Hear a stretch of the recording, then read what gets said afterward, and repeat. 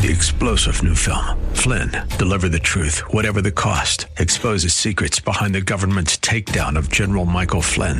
Flynn knew what the intel world had been up to. He ordered the first audit of the use of contractors. This set off alarm bells. He told the truth. He was the most dangerous person for Donald Trump to hire. They had to get rid of Flynn. Flynn, deliver the truth, whatever the cost. Available now. Watch it today. Go to salemnow.com. salemnow.com. We're looking at the power of God found in Matthew 22, next on Times of Refreshing.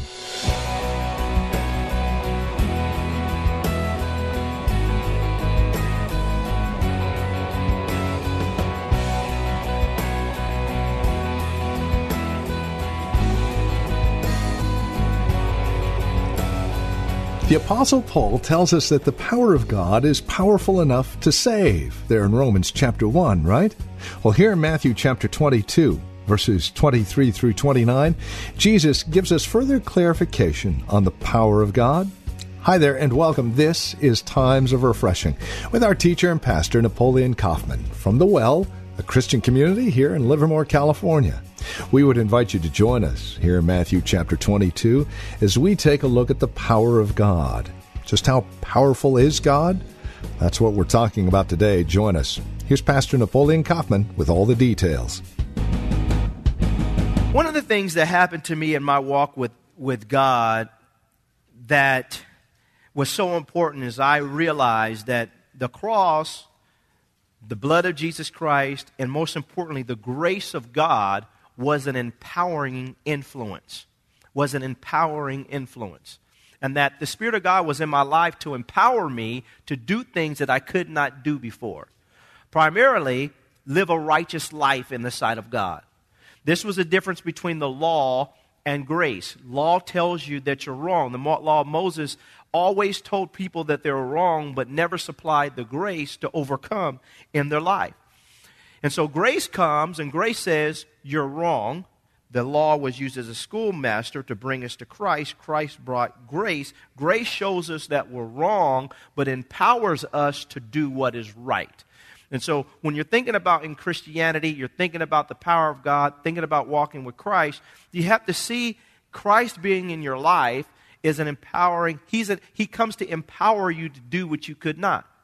I want to say to you, you are capable of sinning, but you're no longer a sinner.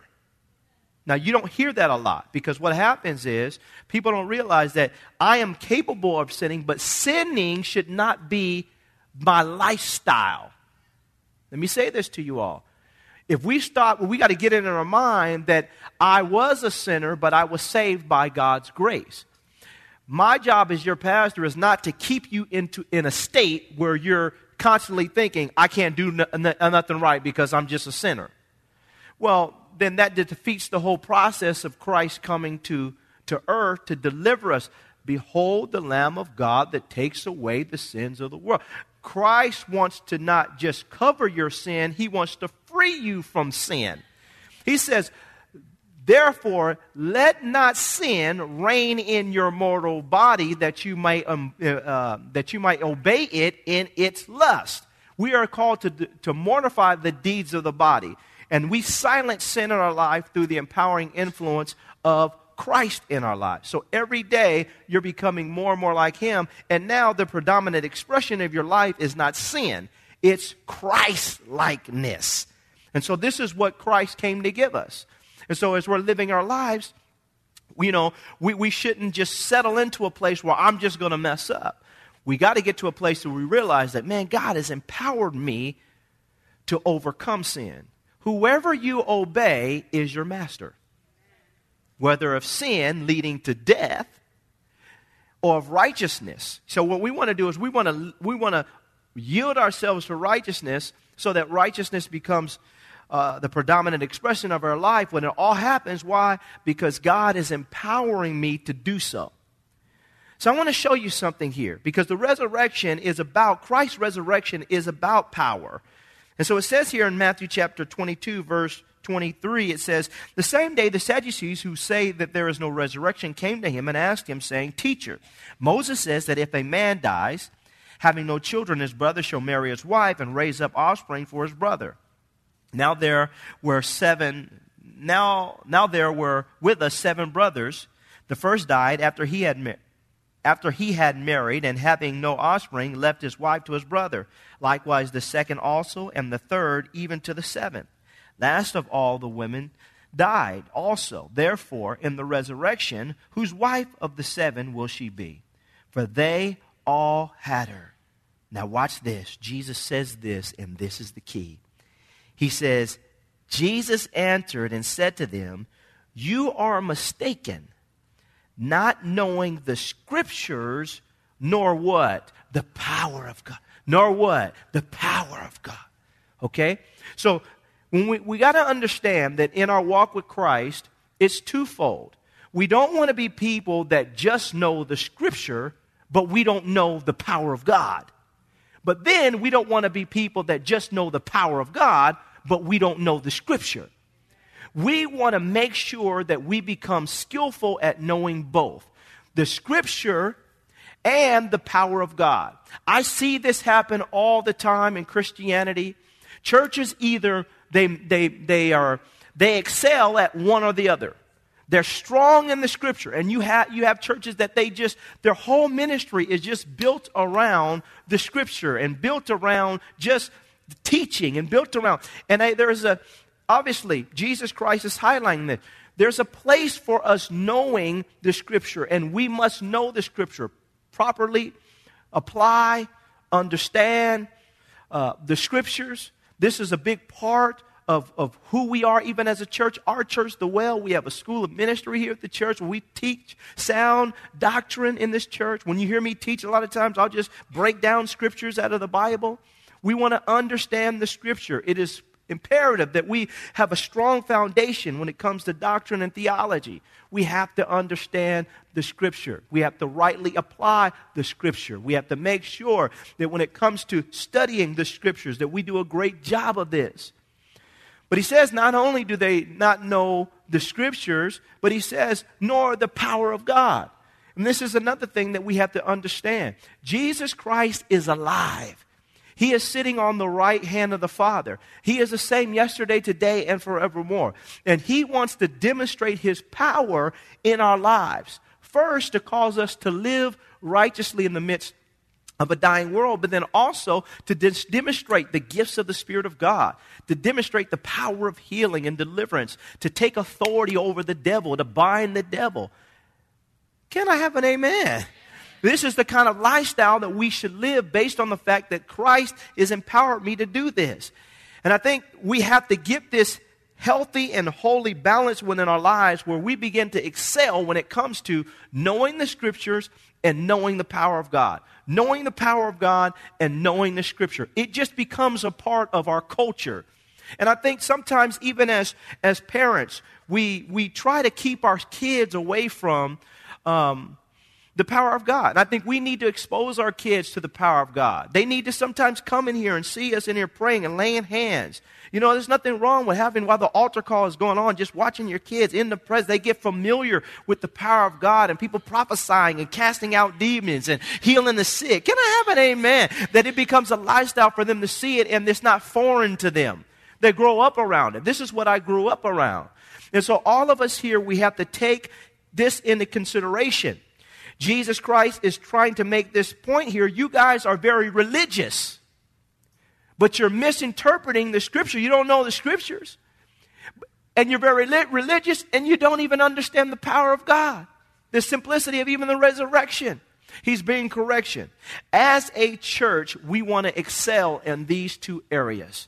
That when it comes to knowing the Scriptures, we're doing the best that we can to become like the Bereans, and we're studying, and we're fair-minded. That means we're open-minded. We're teachable so that God can teach us.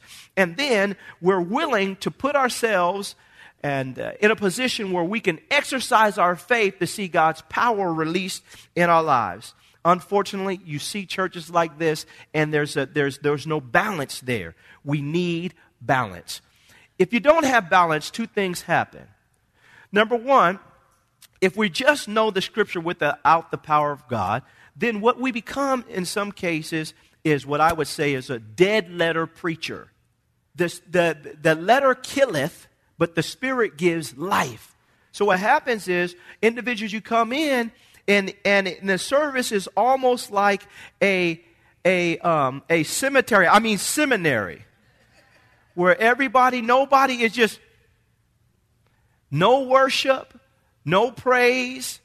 And the thing about this that is dangerous, because to sit back and hear a lot of times, like I'm preaching to you right now, and you're sitting back and you're just getting inspiration, processing information. But what I'm saying right now, it's not costing you anything. It's costing me. This is my fourth service. It's costing me. And then all the time that I had to put into preparing those messages. But what happens is, this is a part where you just get a chance to chill and receive. But what happens is, the part that sets you up for this is what preceded this, and that is worship. That aspect of the service is the part where you get to give. And it's amazing how you go to some churches and you see this. People do not want to spend time worshiping. Why? Because it costs you something. Think about what I'm saying. The worship is going on. And people, how great is our God? Sing with me, how great. This is taking too much. I came here just to hear a good word and get out of here. Well, what happens is we want to be a church that we're invoking the power and presence of God through our worship. And what does it do? It costs us something to get God's presence to manifest himself in here, so that ultimately we don't just hear the scriptures, but when we're hearing the scriptures, the Holy Spirit is empowering us to understand what's being communicated. Because you can be in a church and you can be hearing the scriptures, but he says you do err not knowing the scriptures. You're hearing the scriptures, you taught the scriptures, you have all kinds of rabbis, but you don't know the scriptures. Why? Because in order to really understand the scriptures, you need the power of God. And our job is to invoke the power of God and the presence of Jesus through our worship. It costs us something. But on the flip side, you cannot know the power of God unless you know the scriptures. So what happens in a lot of churches is this, is you have situations where people, they know the power of God, or they want the power of God, but their experience is not weighed or measured by the scripture. So what happens is, there's manifestations, there's things that happen that are not biblically based. And people call that the power of God, when in reality, it's not the power of God. It could be flesh, it can be sensuality, it could be demonic. But because people don't know the scripture, they just want the power. They err in not really understanding what the true power of God comes to bring. Every experience that we have in some way should be weighed and measured by the scripture. So we see that the scripture is partnering with the power of God, and the power of God is partnering with the scripture, so that we have a great experience as we come into the presence of God and as we learn to enjoy God's presence. And it's not wild and crazy and people in here barking like dogs, throwing each other down. Ah! What happened? The power of God hit me. Ah! See? So what happens is there should be balance. Somebody say balance. And so for all of us as saints of God, we want the power of God. We want the power of God's presence, but we want the scriptures to bring confirmation of our experience, and we want our experience to be confirmed through the scripture. All of us here have to take time to understand this balance so that we're living a healthy life and we're truly empowered by the presence of God. Go to Acts chapter 1. I want you to see this. Acts chapter 1. Jesus Christ has just risen from the dead. He is getting ready to establish his church in the earth as a powerful influence and force within the earth. He is seen by many people, is testified of as being alive, as being risen from the dead. And as he's getting ready to get his church started, activated, he tells them something here in Acts chapter 1 that's important for all of us. And it should be a characteristic of true biblical living in the earth. It says in verse 4, and being assembled together with them, He commanded them not to depart from Jerusalem, but to wait for the promise of the Father, which he said, you have heard from me. For John truly baptized with water, but you shall be baptized with the Holy Spirit not many days from now. Therefore, when they had come together, they asked him, saying, Lord, will you at this time restore the kingdom to Israel? Look what he says. He said to them, it is not for you to know the times or seasons which the Father has put in his own authority, but you shall receive what? He says, you shall receive power when the Holy Spirit has come upon you. When the Holy Spirit comes upon you, he says, you're going to receive power. And this power that you're going to receive, he says, is going to cause you to be witnesses. This Greek word is tied to the word martyr. He says, you're going to be witnesses. You're going to give your life as a living sacrifice to me in Jerusalem and in Judea and in Samaria and to the utter end, to the end of the earth. And so we see very clearly here that when Jesus Christ was getting his church started in the ministry, he made them a promise that the power of God would come upon them, and the power is what was going to cause them to be effective witnesses in the earth. And I think this is something that we have to get back to, saints, realizing that if I'm going to be a witness, I need your power. We should expect God's power. We should know that, listen, there's no sin that the devil releases against you in terms of temptation that God hasn't given you power to overcome. The power of God is all that you need to overcome any temptation. If we fail in terms of temptation, it's because at some point in time we wanted what the devil was tempting us with. We gave into it. Because the power of God is there to cause all of us to be a witness. He says a witness. I want to be a witness. I'm a witness of what?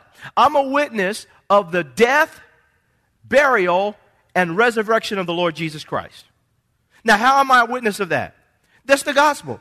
Jesus' death, burial, and resurrection, that is a sum of really the gospel. Well, I'm a witness of that. Why am I a witness of that?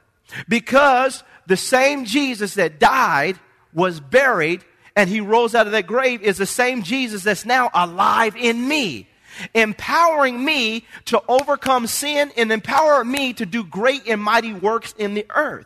Well, I have to see Christianity as not just me coming to church. Can I have an amen in here? Or just singing my song when I come in.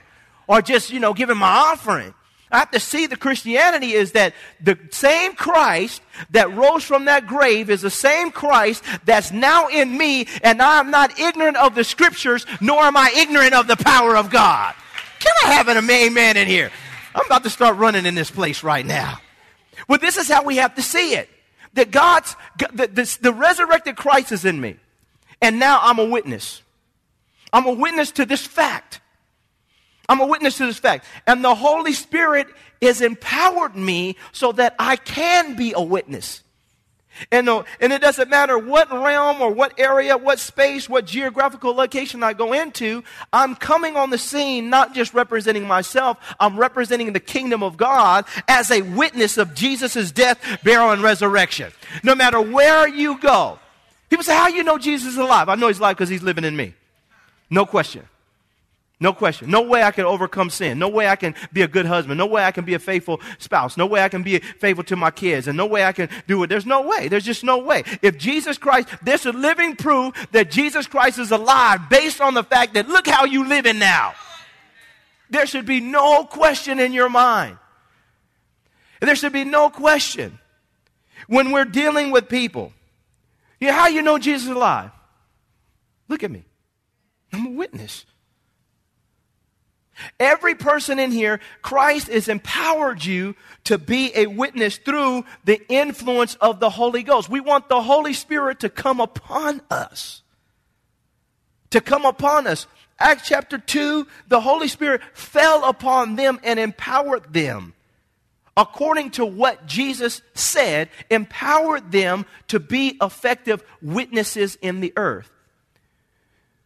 You have been empowered to be a witness.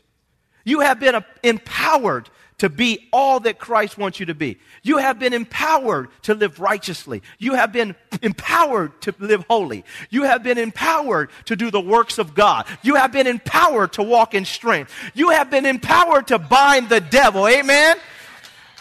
We have to stop letting the devil keep us up wrestling about stuff all night. Put him in a chokehold in the name of Jesus and tell the devil, I bind you right now because God has empowered me to have authority over you. A lot of times we're wrestling with the devil, not realizing that at the end of the day, I have power to overcome the devil. And I want to show you this here. Go to Acts chapter 10, verse 38. Because this anointing that comes upon us, this empowerment that comes upon us, we have to see it as an anointing that comes from God to us so that we can do certain things in the earth as witnesses. Not just live right, but that we can do other things. Look what it says here. Acts chapter 10, verse 36 on down. Let's look at verse 34. Then Peter opened his mouth and said, in truth, I perceive that God shows no partiality. He says, but in every nation, whoever fears him and works righteousness is accepted by him. The word which God sent to the children of Israel, preaching peace through Jesus Christ, he is Lord of all. That word you know, which was proclaimed throughout all Judea and began from Galilee after the baptism which John preached. Look what it says. How God anointed Jesus of Nazareth with the Holy Spirit and with what? Who went about doing good and healing all who were oppressed by the devil, for God was with him. And then look what he says. And we are what? Of all these things which he did both in the land of the Jews and of Jerusalem, whom they killed by hanging on a tree. And so it says here that God our Father anointed Jesus with the Holy Spirit and with power. When the Holy Spirit has come upon you, you shall receive what? And then he says, and he went around doing what? Good.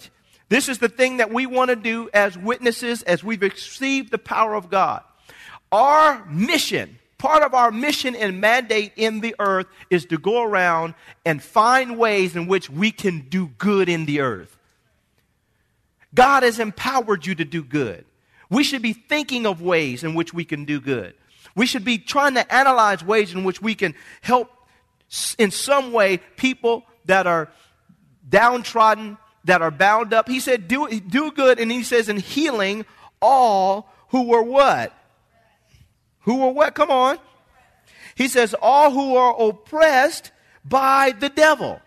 So God empowers me to live right. He empowers me to do what's right. But then he empowers me to go around doing good and to find people who are oppressed by the devil and liberate them. Think about this, saints. What does your Christianity entail? Does it just entail me going to church, having a good time, singing my songs, coming, I come Sundays, praise the Lord, and, just have a good time. I want to have a good life. That's all I want. Or am I finding a way in my life that I can get a hold of somebody who I know that is oppressed by the devil, that I might, under the inspiration of the Holy Spirit and the power that God has given me, to liberate them and to free them? I don't know about you, saints, but I want to just be transparent with y'all just for a moment, just talk to y'all. Listen, saints, before I gave my life to God, I was bound up. Stuff I wanted to do, I wanted to stop. But man, I just felt like I wanted to stop, but how come I can't stop? But it's amazing when I came into a company of people who I saw walking in victory, and it attracted me to them because they honestly believed that you could be free. I didn't know that I was bound. I didn't know what it was. I thank God that these people that I came into contact with, they believed God for me when I didn't even believe God for me.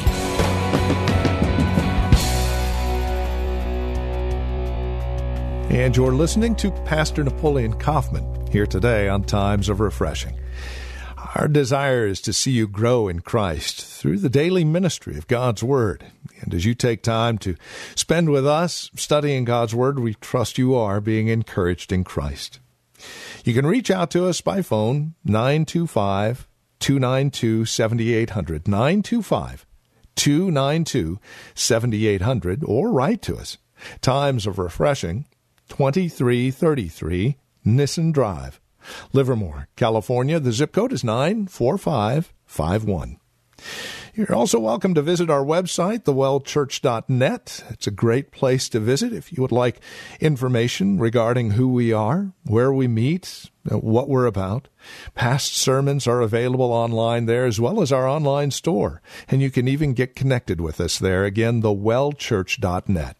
I would invite you to join us on either our church app, at our website, thewellchurch.net, or on our YouTube channel for our weekly message at 10:30. Pastor Napoleon will share a message from the Lord just like he used to with his program, Hope of Glory.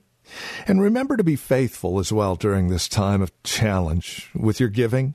You can give online through our website, through the church app, or by mail to the church office. And we are praying and standing on his truths during this time and remembering that God is in control, and we're praying for you. Thank you for joining us today. Until next time, God bless.